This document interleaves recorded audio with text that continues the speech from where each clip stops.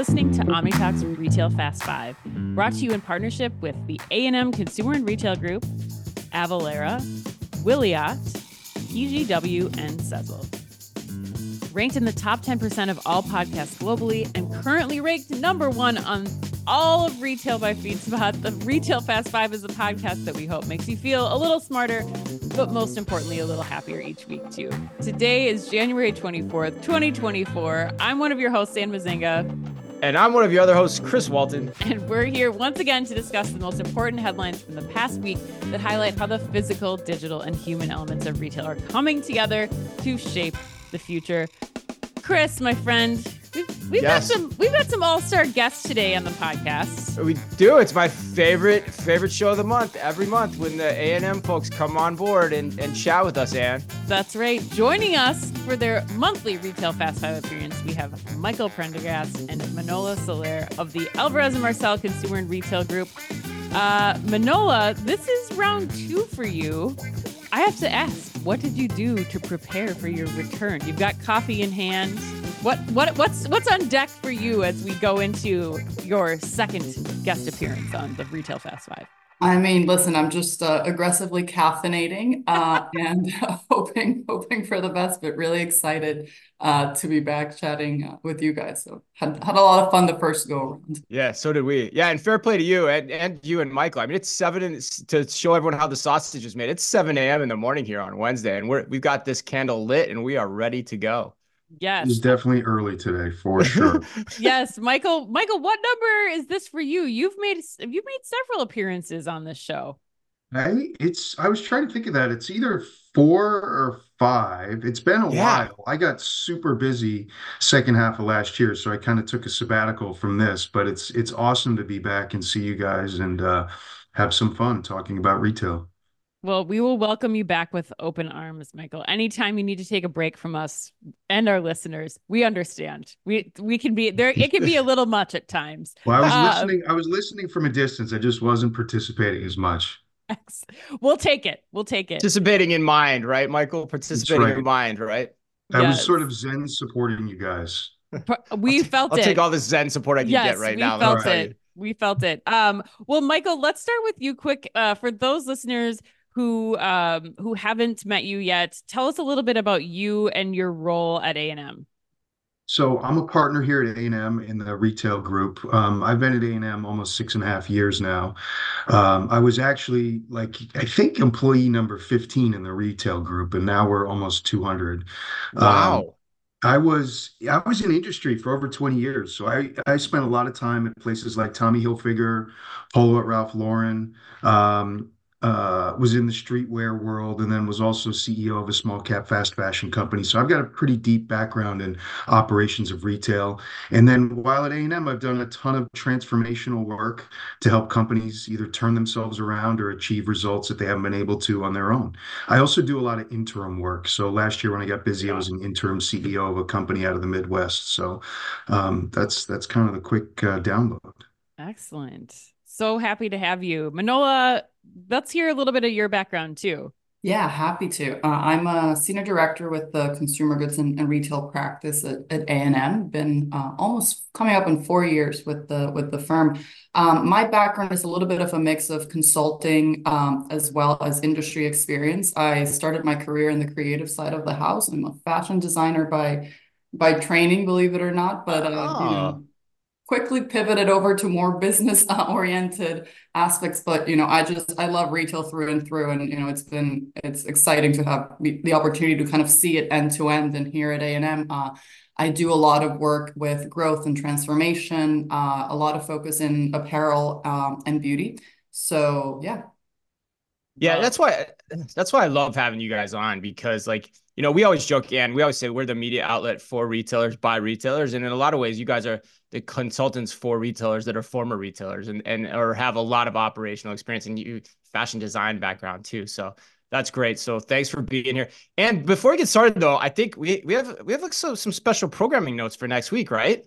We sure do. OmniTalk listeners, you need to know that next week, OmniTalk favorite Ethan Chernovsky will be joining us live on LinkedIn on Tuesday at 1 p.m. Eastern to discuss the 5 questions staring retailers in the face to start 2024. So if you are interested in attending, you want to catch the recap if Tuesday at 1 p.m. doesn't work for you, you can head on over to our OmniTalk page on LinkedIn and look at the upcoming events section to register. It's going to be a good one. Ethan always is a good time.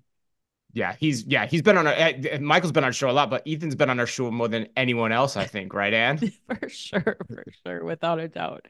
All right, Chris, that's all I have. I think we should get to the headlines. I think we should too, Ann. Okay. And you know what? I got a special treat because today's Fast Five headlines are brought to you again with the help and support of Shop Talk. Ayo. Ayo. Oh my God, it's starting off with a bang, Ann. I'm a highly caffeinated already, as everyone knows on this call. Tell. All right, as we have said many times on this show, Ann, Shop Talk is without a doubt the best retail event of the year. And this Friday, prices are increasing. So do not forget to go to shoptalk.com and get your ticket. Shop Talk does everything better.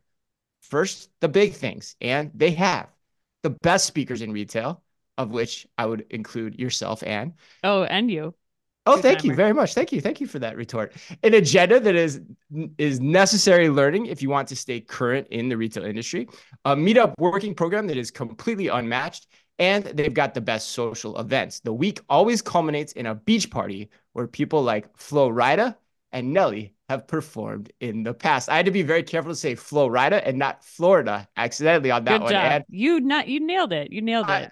But Shop Talk also takes care of the small things that can really shape your experience. We know because we actually go to this event every year. It's so nice to have coffee whenever you want it, lounge spaces to relax in, quiet areas to work. It just makes the whole event feel a bit more luxurious than the average retail show.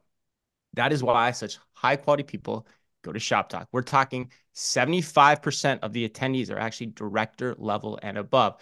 So if you consider yourself a retail leader, you need to be at Shop Talk. So again, prices increase on Friday. Retailers and brands can use our code OmniTalk. That's OmniTalk with an O to save an extra 10% off current rates. They're running out of VIP tickets. So if you want to apply for those, you better get on it. Go to shoptalk.com and book a ticket right now. All right. In today's Fast Five, we've got news on Walmart shutting down store number 8. Wayfair laying off employees weeks after its CEO encouraged people to work longer hours. I'm dying to talk about that one. IKEA expanding its plan in order stores, and something called Sephora Kids. What the heck is that about? But we begin today with big news out of Macy's. Ann. All right. Headline number 1, Chris. Macy's has rejected a $5.8 billion takeover from its activist investors. According to Bloomberg, Macy's Inc. said Sunday that it wasn't interested in a bid from Ark House Management Company and Brigade Capital Management to take over the retailer, claiming that the offer lacked compelling value. The investors made a $5.8 billion offer, or $21 a share, for the company last month, and Ark House earlier Sunday threatened to take its offer to shareholders if the department store chain doesn't step up negotiations. The offer represents about a 19% premium to Macy's closing price on Friday. Also, last Thursday, Macy's said it would lay off about 3.5% of its workforce. Michael, we're going to go to you first on this one. Do you think that Macy's was right in rejecting this offer? I do, actually. I think this is super interesting from a story standpoint. And this is, I want to say the first chapter, but I actually think it's the prelude. I don't even think it's the first chapter. Ooh. Right. I think that Macy's, I've obviously been in business with Macy's for almost 30 years and have done business with them and watched them closely. And going back to the stock market crash in 2008, 2009, I don't think Macy's ever made it out of there. They, in our opinion, from an operational standpoint, they've been a zombie retailer since then. So from a retail business standpoint, they've done a fabulous job of offlaying their margin damages to the vendor community to help to support them. So at some point, their retail business is going to cease to exist and be a big issue, which they're kind of reaching that precipice now. However, their real estate is absolutely worth more than what the bid was for the business. So the 19% Okay. premium sounds interesting, but when you take a step back, it actually sounds completely inadequate because if you just think of the Herald Square location alone, I think they were quoting that location, and this is going back 3 years ago or so, was worth 2.5 or $3 billion at least. And then you look at the New York City real estate market, and you think to yourself, a full block in the true center of Manhattan, like a true end-to-end four-corner block, like Right. how much is that thing worth? And the numbers are probably staggering. Could be double what they were offered. This is so interesting. Just the like, I mean, Great I think points. it does hit on the points that we certainly were wondering. Like, is this something? Is the real estate alone the value here? And it sounds like that's what you're saying, Michael. Manola, anything that you would throw in an ad here? Yeah, I mean, I tend to agree. I think it feels like a low ball offer, right? It's just, the value of the real estate alone is probably significantly more than that, right? So I think it's the right call on to, but to Michael's point, I think we're seeing the beginnings of what's probably going to be a very long long story back and forth there. Chris, All right. where do you fall in this? I mean, I agree with both of what Michael and Manola said. I mean, I think the interesting thing to me is that, Macy's as a retail operation, it's hard. I've said this on the show many times. It's hard for me to see how they are worth 20% more 10 years from now than they are today, given what Mm-hmm. Michael said, because they're a zombie retailer. You go in the stores, they actually feel like something out of the zombie apocalypse if you go into the wrong one on the wrong day. Right. But the question then becomes, okay, at what point do the shareholders finally say, cry uncle, and say, okay, we're ready to get out, we're ready to cash in, we're ready to harvest the value here. And it sounds like that's the ultimate question that's still on the table is what is that inflection point? 20%, given the figures that Michael threw out and, what the value of that New York real estate could be in terms of how he summed that up, I thought was brilliant. It's just a question of when does it reach that point? And is there a bidder that wants it to reach that point, which actually may be, the toughest thing to come by, in my opinion. Yeah, I mean, and it sounds like, I mean, my question was like, where's the growth that supports that demand? Obviously, it sounds like the real estate market is where the growth is for Macy's that supports getting or asking of more money. Michael, I'm curious in closing, like, is there any way that Macy's retail arm you think can stay profitable, like, or that we could see an increase there? Like, could they spin off like Bloomingdale's or even Macy's Backstage, which has seen a lot of growth? Like, do you think that's even an option, or is that just going down with the rest of the ship, you think? Outlook is super negative. I think that Okay. the backstage was sort of an ill-fated move. I think they were competing in a market they shouldn't be competing in, and it dilutes their presentation in the normal Macy's stores. They may have a decent growth rate there, but overall, long term, I think that's faulted. Okay. I think Macy's itself, it's from an era that's gone by, both socially and economically. So I think the future's not bright. And Bloomingdale's is interesting, but honestly, I think Bloomingdale's has kind of caught a cold of the department store malaise as well. It was sort of a gem of department stores, but really, what does a department store mean in the US today? And then what does it mean Sure. 10 years from now? I think it's a really scary future. So my outlook is pretty negative. I don't think there's a lot that the retail business can do. And the other challenge for them is with Jeff Gannett's retirement and departure, Yes. Mm-hmm. he is the last of a generation that was a tried and true retailer who came up through the ranks and has been there for 25 or 30 years. Now it's sort of this new world hybrid of executives that I'm not hopeful for the future. Chris, Yeah, last and word. yeah, I would jump in here too because I think we do need to talk about the layoffs as well. I think Michael's point too about department stores in general. I was trying to dig out my old Forbes article where I called department stores the horse and buggy of the 21st century because that's essentially what they are. But the layoffs is an interesting point too. The outgoing CEO is an interesting point. Tony Spring, we've talked to some of the people that have been laid off. We're hearing he's kind of an old school guy, may not get digital that well. There's potentially some dissension in the ranks. So you don't know that this is going to get any better. In fact, it could potentially get worse since they went, internal with that hire.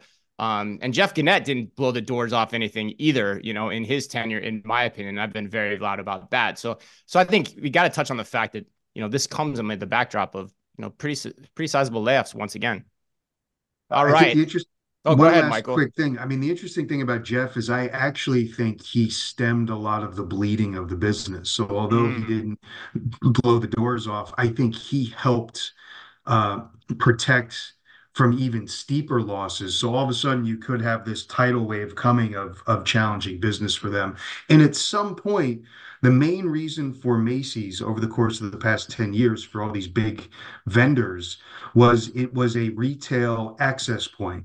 However, a lot of these wholesalers now have gotten into the direct-to-consumer business, either with robust.com sites or their own retail outlets. So at what point does Macy's become less important for them?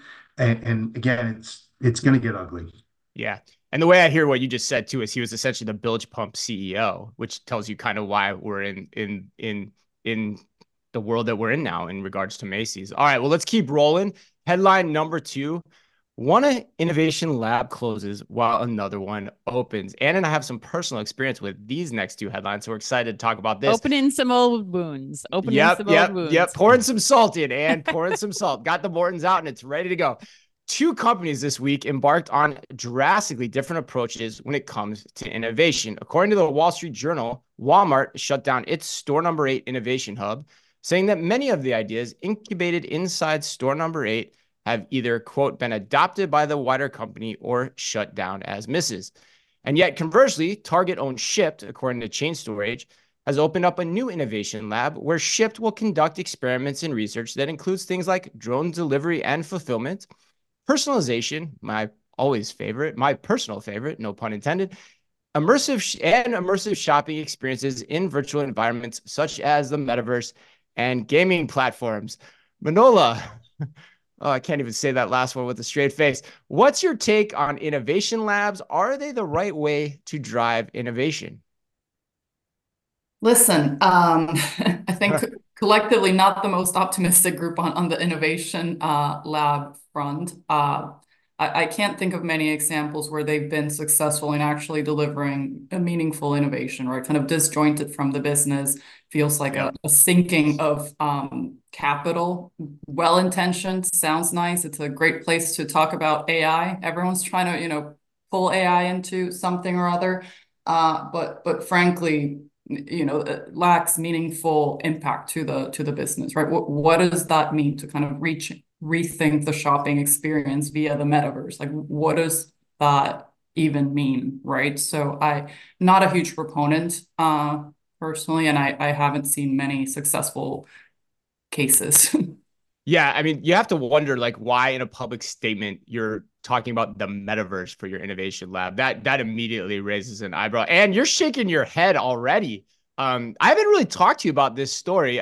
We kind of talked with Manola and Michael before we started, so I kind of know where their heads at with it. But where do you come down on innovation labs, having been part of a very big one in your previous career prior to OmniTalk? Chris, I'm going to quote two of my favorite artists, Justin Vernon and Taylor Swift, in the appropriately named song Exile, when we say, I think I've seen this film before, Chris, and I didn't like the ending. We know from experience, especially Chris, when Shipt is saying that you're bucketing technology like the metaverse in with personalization and some of the things that I do think Shipt is valid in trying to dive deeper into what makes them differentiated from all the other third-party logistics providers out there, which is the personal shoppers. Like, yes, invest in technology to make that shopping experience better for your personal shoppers, better for the customers. But as long as it's bucketed in with things like the metaverse, unfortunately, that's subject to being on the chopping block right away. Yes. And you're tied into other like non-ROI increasing innovations. Like, this is not going to bode well. You have to be championed by the right people. You can't be a separate tentacle of the business. You have to be part of the business itself. And so unfortunately, I think Walmart's doing the right thing here, knocking it out, bringing those people into the business. And Shipt, I appreciate them, but I don't think this is a good move. Yeah, and you have to believe too that that's the product manager's job, right? Is to create new product efficiencies that make the Shipt experience better. So why do you need an incubation lab to do that? If metaverse is part of that, that should just be part of their job day to day. But Michael, jump in here. What are your thoughts? I totally agree with what you're all saying. I think you cannot force innovation. And when you try to force innovation, you almost get this fake innovation. And Yeah. as I was hearing what you were all saying, I was thinking of like, if you want to start a band, you can't pick four baseball players or four football players, put them in a garage and say, go play music and get me new music. I mean, Hmm. maybe they can play music, maybe they can play instruments, but you just don't know. And I Great truly analogy. think innovation rests in the people that are driving the business, producing new product, designing new product. And sometimes it comes from really the most unexpected places. So it's almost like if you set up this skunk works type atmosphere, it just feels very forced. And then it turns into chasing the bright, shiny objects. And that's what I was hearing when I was reading all of these articles about the announcements. It's sort of like, we're going after AI, we're going after Hmm. computer learning. You know, customers want to have this ubiquitous access to product. And it's sort of like, okay, yeah, they do, but you can't force innovation. It has to be sort of a natural occurrence that these outfits, I just don't think um, are productive and effective. Yeah, the points I agree with everything everyone said. The points I would add to it, and it was interesting, and I talked to you a little about this. I wrote an article in Yeah. Forbes about it this morning. We interviewed Pratibha Rajashekar, the VP. I can't remember if she's SVP or VP of stores, of At automation Walmart. and innovation at stores and Yeah. DCs at Walmart last week. And as I was doing that interview, what struck me was, holy crap, Walmart's taking a really smart approach to innovation because they have her existing in the business and it's her job to drive Yes. innovation on this front. And she walked through 3 areas of innovation and she did it very clearly: AR, ESLs, drones, and all of them made a ton of sense. And she was incredibly articulate about it. And I said to myself, God, I wonder what this means for store number 8. And then like 2 days later, they're shutting it down, which the Right. other point it brings up is this is the last bastion of Mark Lloyd's imprint on Walmart. I think it's now been effectively washed away. And a lot of store number 8 was started kind of under his guise or his lens, from my understanding of it. And you had a lot of these kind of like skunk works projects that didn't make a lot of sense. And it Hmm. seems like Doug McMillan's been smart to wash them away, because that's the most important thing from my experience is, to be a truly innovative company, it has to be supported from the top down, from the CEO. And that's what McMillan has shown. That's what Furner shows. That's what Bezos shows at Amazon. That's how they go about it. That's how they approach that. And so that's the fundamental lesson here. Because you're right, Ann. I think if you're on an innovation team, enjoy the fun work now. Enjoy the Oh, metaverse experiments now, because chances are you're going to be on the chopping block at some point when the board comes through and says, hey, you need to cut costs. And there's a lot of layoffs going on in the industry. So it's not a good or safe place to be. yeah. All right. Let's go to headline number 3. Wayfair has laid off over 1,600 employees in its last round of restructuring. According to Retail Dive, the job cuts, which mark the third round of cuts in about 18 months, affect 13% of its global workforce and 19% of its corporate team. The news also comes after a recent memo from the Wayfair CEO that was leaked to Business Insider near the end of 2023, which said, quote, working long hours, being responsive, blending work and life is not anything to shy away from. There is not a lot of history of laziness being rewarded with success, end quote. Oh boy. Woof. Uh, Michael, I'm going to go to you first on this one. This is a loaded question, but what advice would you have for Wayfair's CEO as he tries to navigate his way through all of this and tries to wipe the egg off his face? He's got to refocus his efforts. I mean, we do org uh, restructures for a living. Basically, it's Mm-hmm. one of the major things that we do. When I hear the Right. numbers that he's cut, and then the challenge I hear is 3 cuts within 18 months, something's not right. They're Yeah. either not cutting effectively to where they need to get to, Mm-hmm. and or the business is shrinking and contracting so dramatically so quickly that the cuts just aren't enough. And when I read through some of his press releases, it feels like his focus is really not in the right place. I mean, it's a very specific thing in reorganizing a business. You do it both financially and structurally to support the needs of your current and perceived future business. So from an org cut standpoint, it's actually one of the most simple things to do, as well as the number one rule in doing org restructures is you don't want to have to do it again. You want to do it again? Mhm. Yeah. And you really want to do it, get it right, cut as deep as you can, and then set yourselves up for at least 24, 36 months. And clearly, they're not doing that. I think his focus is completely misguided because he's not talking about growth from a top line standpoint. He's not talking about EBITDA. He's also not talking about what his customer needs and wants are. So for me, I would almost say leave the restructuring to the tactical folks and focus your efforts more on how are you going to grow this business? How are you going to stem your losses? And then how else are you going to make it profitable? Because the one thing I haven't heard him talk about, and I haven't done a ton of work on this, but I guess I would suggest his focus be on the supply chain and the operational challenges in running a business like Wayfair. That business is highly complex in how you run it profitably from a supply chain standpoint, just based on the nature of the product that they're offering and the breadth of SKUs that they're offering. Yeah. And I think you bring up so many good points in that, Michael. I really appreciate your insight too, especially having gone through reorgs at several organizations. Chris, I know that you are hearing a ton. You posted about this over the weekend on LinkedIn. You're hearing a lot from those employees who have been impacted by this, especially. Where do you sit on this, and especially given your experience in home furnishings? Yeah, I'll touch on that. I want to add on to what Michael said too, because I have met the CEO Shaw a number of times, probably, God, 5, 6, 7 times in my life, had direct conversations with him.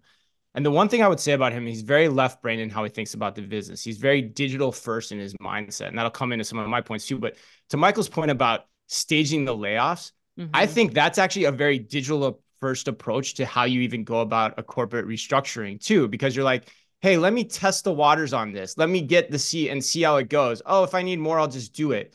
The problem with that, though, is it's a very impersonal approach to solving the problem. In theory, it could work. It might be the best optimal way to do it, but it's not when you get down to it because of the morale, the impact that it has on the organization. So, but I think that's an interesting lens to add to what Michael said. But to your point, I posted this on LinkedIn this weekend, and I looked this morning, 150,000 impressions already. And here's what I said. I said, quote, Wayfair had a chance to redefine home furnishings retailing for the better, but their absolute inability to put forth a compelling physical store manifestation of their brand over the past decade should be an indictment of the CEO and the entire leadership team. It's time to bring some right brain thinkers into this organization, end quote. Because that's my thing is like, how can a company that had the gift of the pandemic screw up this bad to the point where they're doing multiple rounds of layoffs? I advised them actually directly in 2017 to Shaw and the rest of the leadership team to open up an IKEA-like killer store concept. They didn't do it. They still haven't done it. We haven't seen anything from them, and we've seen absolutely nothing. We've seen bupkis. So my question is, or my thoughts are that when I look back, I step back from this, I think there's just downright mismanagement here, and there's a lack of a creative vision of where this brand needs to go. And with that said, I think there's time for it's probably getting pretty close to time for leadership change. In my opinion, that's how you right the ship. Yeah, I mean, Chris, I interviewed Fiona Tan, the chief technology officer of Wayfair at Shop Talk last year, and we were talking about, how Wayfair was set to open a store this past fall. Like they were in the opening fall, it. Right? Yep, they were opening it. She was thinking about it in the right way, where she was like, we want to take this digital experience that you have on Wayfair that people enjoy, that people like shopping, and bring it into a physical space. And clearly, like Michael was saying, like you were saying, like they're still hamstrung by something. I don't know if it's hubris, lack of agility, perfectionism, like cost. Right. It's really hard to identify what's happening there. But in the meantime, I think you're losing morale of all the people who are there to make this stuff happen. If you're worried about being, your job being at risk at any given point, I think you're really challenged to make any of this progress go forward, and for the team to be able to think in terms of physical location and enhancing the digital business too. But Manola, I'll let you have the last word here. I mean, I agree with what's been said so far. It feels like death by a million paper cuts with this kind of trickling of the third round of layoffs. And I do think it's, a wasted spike in the pandemic, right? It's Right. kind of, when are you going to see that type of growth and opportunity? And probably, knock on wood, hopefully never, because that, would mean we're all stuck inside again. But yeah, it's a missed opportunity to kind of rethink what does that mean for the business in the future? How do they set themselves up for success? To Michael's point, with inherently complex supply chain requirements that the category has, right? So it doesn't seem like continuing to cut in small increments is gonna deliver the change that they need. Especially with IKEA coming to eat their lunch, which we will talk about soon. Yeah. Yeah, you're right. Yeah, that's a great segue. And yeah, and it's sad because the capital from the pandemic that they should have acquired has essentially been wasted and they weren't ready to go on a store concept that they could have that they could have used in deployment of that capital to take full advantage and grow their brand even more. But all right, but before we get to headline number 4 and IKEA, I want to ask you a question, Anne. Yes, I like these. You like these? Okay, yeah. Okay, good. After a chilly New York NRF, yes, are you ready for some warmth in our future? Am I ready? I joked last week, like, you got to start planning the next vacation while you're on the vacation, so you have something to look forward to.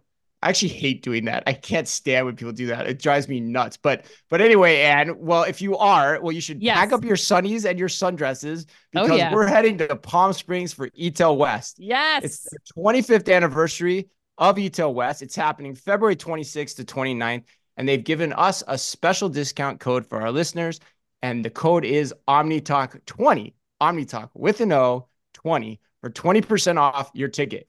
We'll be there live streaming from the show floor with the help and support of Firework, and we hope you will be there too.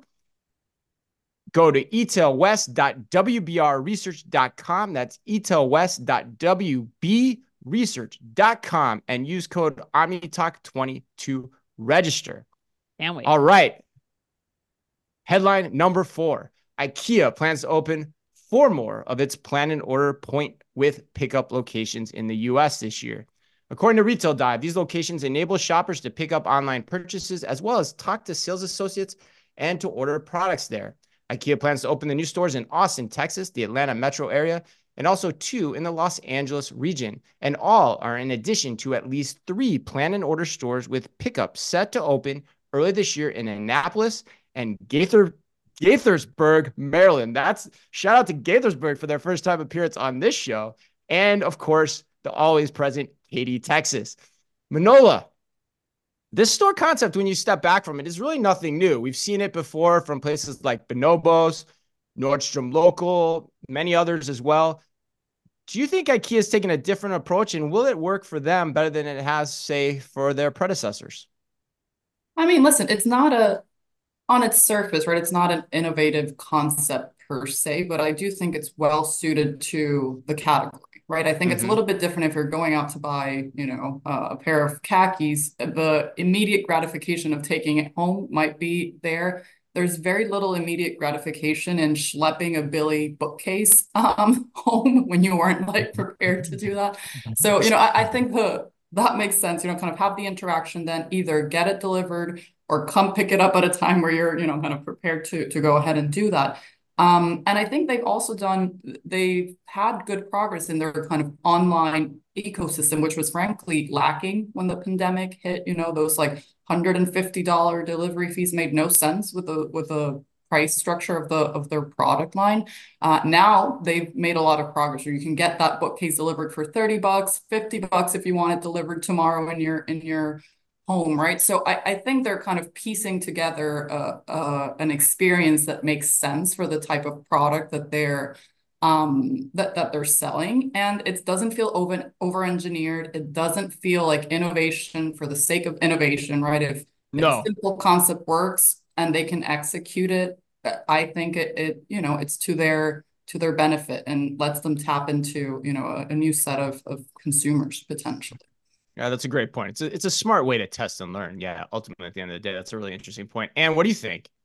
I want to know. I want anyone to respond with who enjoys going to IKEA, and that it is not a challenge to get there. Like, you have to plan that.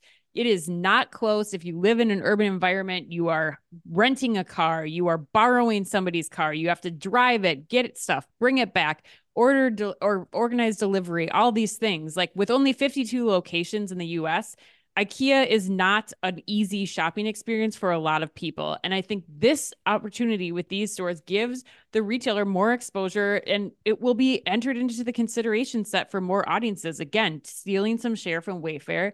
You have lower prices that they're doing across the board, which makes it more competitive in that consideration set. Plus, it eliminates every one of the barriers to ordering online. Before, it's like, okay, am I going to order this thing from IKEA? It's less expensive. I can have it shipped to my house. But if it doesn't work, then what do I do? Then how do I get it back? Now you have returns and pickup in a convenient location that's closer to consumers' homes. You are booking a time with somebody. Like we haven't touched on the fact that, you know, you actually get to book a time with an IKEA expert in these places where they're taking you through the maze of IKEA that I might not want. Like it's overwhelming to me. So now I have that opportunity. And the last point that I'll make is that I think $50, even though they're bringing it down like Manolo is taking, $50 for delivery when you're an IKEA customer is still a lot of money for a lot of people. So I think that the idea that I can now pick this up and there's no charge to me for picking this up and still getting access to those products is brilliant. I named IKEA my retailer of the year last year. I think they're continuing on that trend. Yeah, I'm gonna see. I'm conflicted on this one. I'm conflicted on this one, Ann, and we've talked about this a lot. Like, yeah, the thing, because I disagree with you on what you're saying. Yes, the IKEA experience is not something that people want to do, but it's very efficient for the job you have to get done. And so that's why you go out there, you spend the time, you go to this mega store, you can get everything you need to furnish your house in one trip. If you can bring it back to your house. Well, but you can also have it shipped from the location too. Like that's part of it. Yeah. If you want to, yes. Yes, right. So that is still a valuable, but you still can see the whole thing. You can see the full offering. That's the thing that I think has to be brought in this equation. So, because ultimately what you have here is just a store concept, like almost every other furniture store that has ever existed in America, if you get right down to it.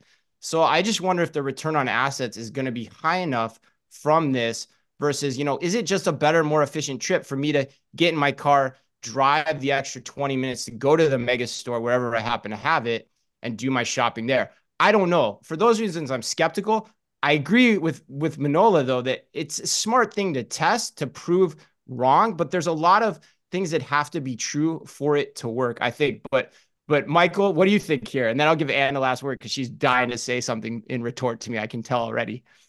Two things. The first, in response to Anne's question of what motivates you, I mean, a lot of the motivation is the Swedish meatballs there, right? I mean, that's kind of part of the reason you go to IKEA. You speaking from experience, Michael? Yes. So it is definitely I think it's both cumbersome and efficient to shop at IKEA. I actually love their expansion. I think what they're doing is super smart strategically in getting into this plan and order business. However, I've got a huge asterisk with IKEA. And for me, it's a little controversial, but it comes down to their products. I know it's more opening price to mid price, but I do think the longevity of their product is terrible. And I can't tell you how many people I've talked to that A, complain about putting things together, and then B, complain about the longevity and the quality of the product over time, that it's not great. So I think as they continue to expand, that is really the main asterisk in their success. I think they're doing the right thing, but it all comes down to product. If you have a good product, you're going to have a great business. If you don't have good product, you're going to have the opposite of what great is. And at what point do they start to expand out, saturate themselves in the market, and then have a lot of people start saying, well, okay, IKEA is just okay product. And does that ever come back to harm their growth? Which is also why Wayfair had a tremendous opportunity that they've just not capitalized on too, when you think about it from that context. But Anne, your point is that there's still a big awareness play or a big availability play here for IKEA. So let's give you the last word and then take us into headline 5. Yeah, I think the only thing I would say is that, Chris, your point is valid in that you're going for the single day trip. I think Michael's point's valid about the quality is maybe not durability, but I think you need to really think about where the opportunity lies with the next generation and with that entry point consumer who aren't going. They don't want to go on that IKEA trip, and now they have the opportunity to get in for some of the smaller items again that they didn't have before. So I think that you're looking at stealing share from places like Home Goods, from some of the other, Yeah. like other easy accessible discount furniture places. They're going to start to steal share because the experience of shopping that retailer is changing, which is what IKEA needs to do in the strategy they need to have to capture that next generation of Yeah. audience. Target, Walmart too. So you're saying Yes. Generation Alpha is nonplussed and to go to a big mega IKEA store? Yeah. Segue. Yes, segue. Let's go to headline number 5. Speaking of Generation Alpha, the concept of Sephora Kids is starting to stir up some controversy. According to CBC Canada, the question of why 10-year-olds are frequenting Sephora is dividing parents, dermatologists, retailers, and social media, 4 groups that rarely are probably brought together ordinarily, but here we are. As more children buy into expensive, elaborate skincare and beauty products. The hashtag Sephora Kids has over 330 million views on TikTok. Most of these videos are adults complaining about kids wasting samples, being rude to employees, and spending large amounts of money on products for adults. Manola, you were quoted in this article. They went to the best of the best to get insight here on Sephora Kids. How do you think that retailers like Sephora should be thinking about and strategizing around Generation Alpha? I mean, I think the whole thing is really funny, right? It's like I go through TikTok and I see all these Gen Zers complaining about children in the Sephoras, and I'm like, feels like Gen Z's starting to get old, just like Yes. Yeah, the right. music's too loud in here, we can't, what's happening? So that's kind of, it strikes me as actually, it's funny. But if I'm Sephora, I'm happy, because you're Yeah. getting that it's a new crop of consumers. You're getting them, in their early stage of kind of entering the category, which by the way, I don't think it's particularly early. Like I No. remember, I was probably the kid walking in the department stores, like, buying MAC lipstick and whatever, when I was around that age. So I don't think there's anything particularly, different about the time at which they're entering the category. But yeah, if I'm Sephora, it's great. It's a new crop of consumers and an opportunity to do right by them. There's a Yes. responsibility, right, to not sell 10-year-olds retinol, probably. But Right. it's a great opportunity that, for them to kind of get a foothold on that new cohort of consumers. And it seems like Gen Alpha is indicating that they're interested in wellness and beauty and kind of that self-care aspect, So if I'm Sephora, I'm really happy. Gen Zers, now they know how it feels, I guess. Yeah. No, I totally agree. I mean, I think that if you're Sephora, right, you want that business. Every retailer is trying to go after that Generation Alpha, Beta. They want to get that business. I'm wondering, and Michael, I'll maybe throw this question to you because I'm curious, like, I looked to Victoria's Secret, and when they kind of created an alcove for Pink for that line that was going towards that next generation, like, do you think it makes sense for Sephora to almost like carve out a section of the store to really like put the Drunk Elephant and all these other brands that these younger teens are going after, like to kind of give them a space within the Sephora? Absolutely. I mean, look, I'm obsessed with millennials, Gen Zs, and alphas and the whole conversation about the differences between the three. Yeah. And when you look at the alphas, it's basically the old tween market that everybody used to talk about. So Mhm. for me, I'm shocked that people are shocked that this is happening. Yeah. It's sort of a rite of passage, 10, 11, 12. That's where kids start shopping heavy duty. Clearly, young ladies are going into Sephora and shopping makeup. So first of all, yes, absolutely distort to them. But the bigger thing also, I think, for Alpha is this is completely not surprising to me. This is the first real iPhone generation. Gen Mhm. Zs had iPhones, but that was a generation where it was like, how old are you going to be when you allow your kid to get an iPhone? Is it fifth grade? Is it sixth grade? Is it seventh grade? Alphas had iPhones at a year and a half years old. Like they were handed iPads, Right. handed iPhones. I'd see them all the time on planes and restaurants.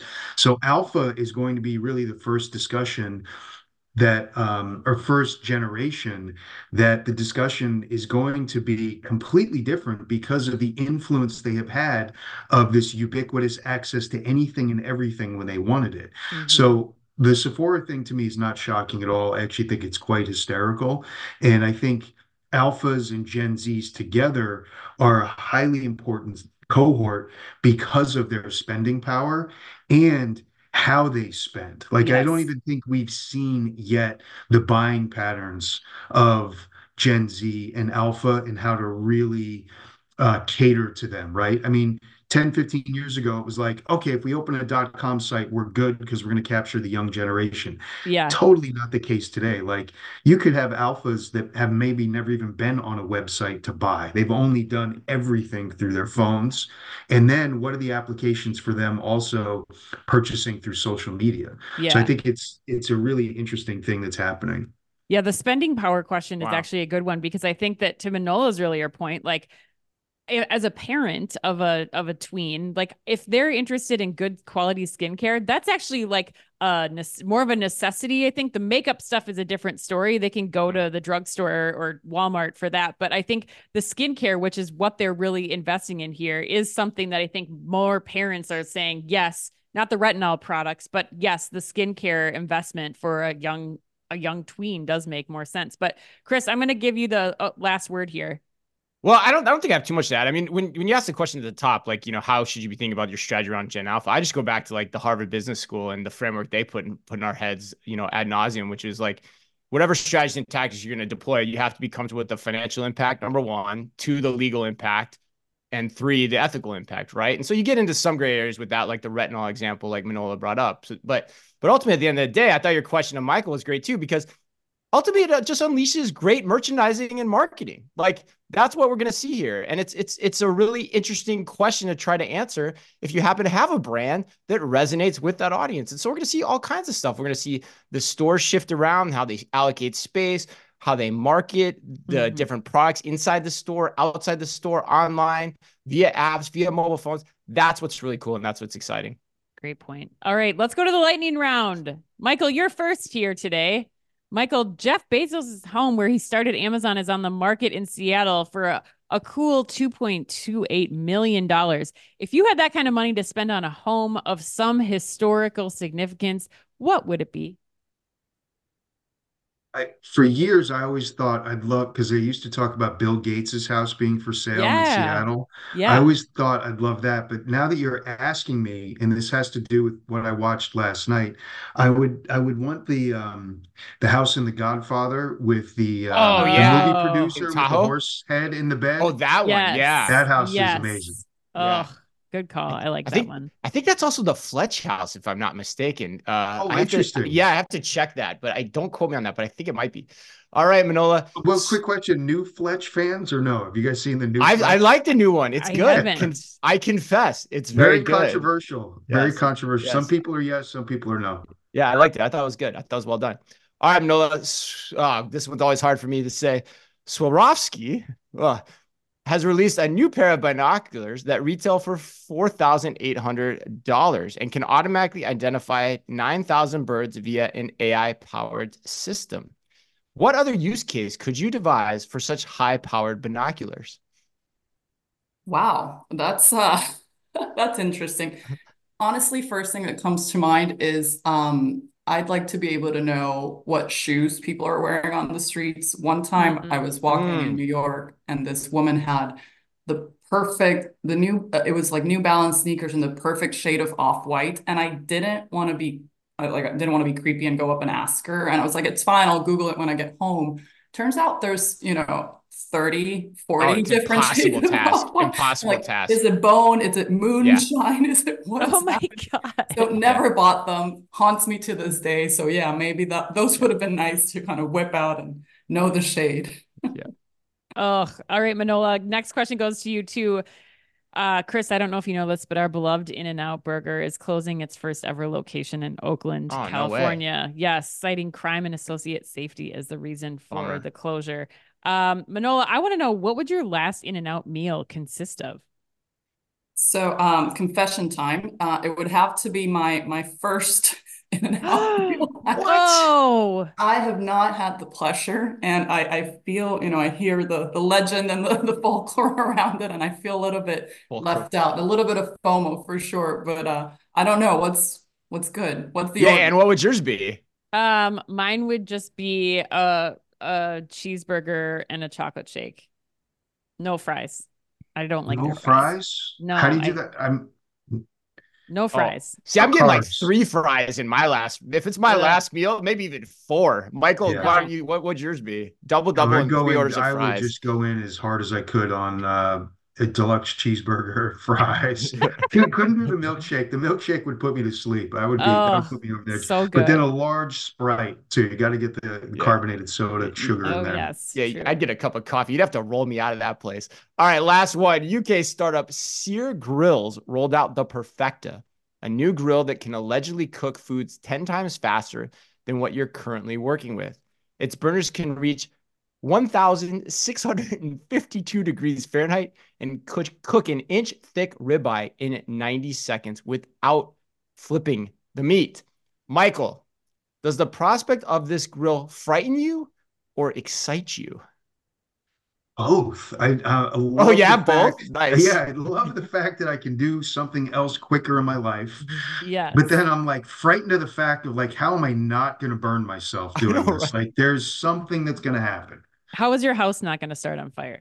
Exactly. How is, because then, like a paper towel falls on there and then negative 10 seconds, the whole kitchen's on fire. So it's like, what do you do? That's like 3 times the average degree heat of like a Weber oven, or a Weber grill. That's nuts. All right. Anyway, well, that I was a also great. wonder, like, how does that actually really work? Like, is that real? Because the other thing I'd be frightened about is I'd burn everything. I know, right? And you don't have to flip it. So there must be something cool about the technology. It's kind of maybe George Foreman-esque in a lot of ways. All right. Well, that closes us up. Great show today. Lots of insight dropped.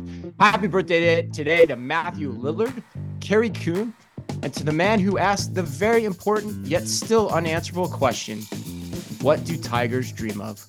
The great Ed Helms. And remember, if you can only read or listen to one retail blog in the business, make it OmniTalk, the only retail media outlet run by 2 former executives from a current top 10 U.S. retailer. Our Fast 5 podcast is the quickest, fastest rundown of all the week's top news, and our twice-weekly newsletter tells you the top 5 things you need to know each day, and also features special content exclusive to us, and we do it all just for you. And actually, our newsletter is no longer twice weekly. I got to update that, Ann. It is now daily. Yes, you can sign up to get the Retail Daily Minute delivered to your inbox first thing every morning. Thanks as always for listening in. Please remember to like and leave us a review wherever you happen to listen to your podcasts or on YouTube. You can follow us today by simply going to youtube.com/OmniTalkRetail. Manola, if people want to get in touch with you or anyone else at the A&M Consumer and Retail Group, what is the best way for them to do that? Absolutely. The best way is to find us online, alvarez-crg.com, or feel free to reach out to either myself or Michael on LinkedIn. Awesome. Well, on behalf of Michael, Manola, Ann, and all of us at OmniTalk Retail, as always, be careful out there. The OmniTalk Fast 5 is brought to you in association with the A&M Consumer and Retail Group. The A&M Consumer and Retail Group is a management consulting firm that tackles the most complex challenges and advances its clients, people, and communities toward their maximum potential. CRG brings the experience, tools, and operator-like pragmatism to help retailers and consumer products companies be on the right side of disruption. And Avalara. Avalara makes tax compliance faster, easier, more accurate, and more reliable for 30,000 plus businesses and government customers in over 90 countries. Avalara leverages 1,200 plus signed partner integrations to power tax calculations, document management, tax return filing, and tax content access. Visit avalara.com to improve your compliance journey. And Wiliot. Wiliot's ambient IoT visibility platform, powered by battery-free Bluetooth tags, eliminates scanning for real-time end-to-end inventory visibility. For more information, head to wiliot.com/OmniTalk. And TGW. Revolutionize your grocery supply chain with TGW. Their experts tailor automation solutions to your needs, ensuring you have the edge. Work with TGW before your competition does. Discover more at tgw-group.com. And Sezzle. Sezzle is an innovative buy now, pay later solution that allows shoppers to split purchases into 4 interest-free payments over 6 weeks. To learn more, visit Sezzle.com.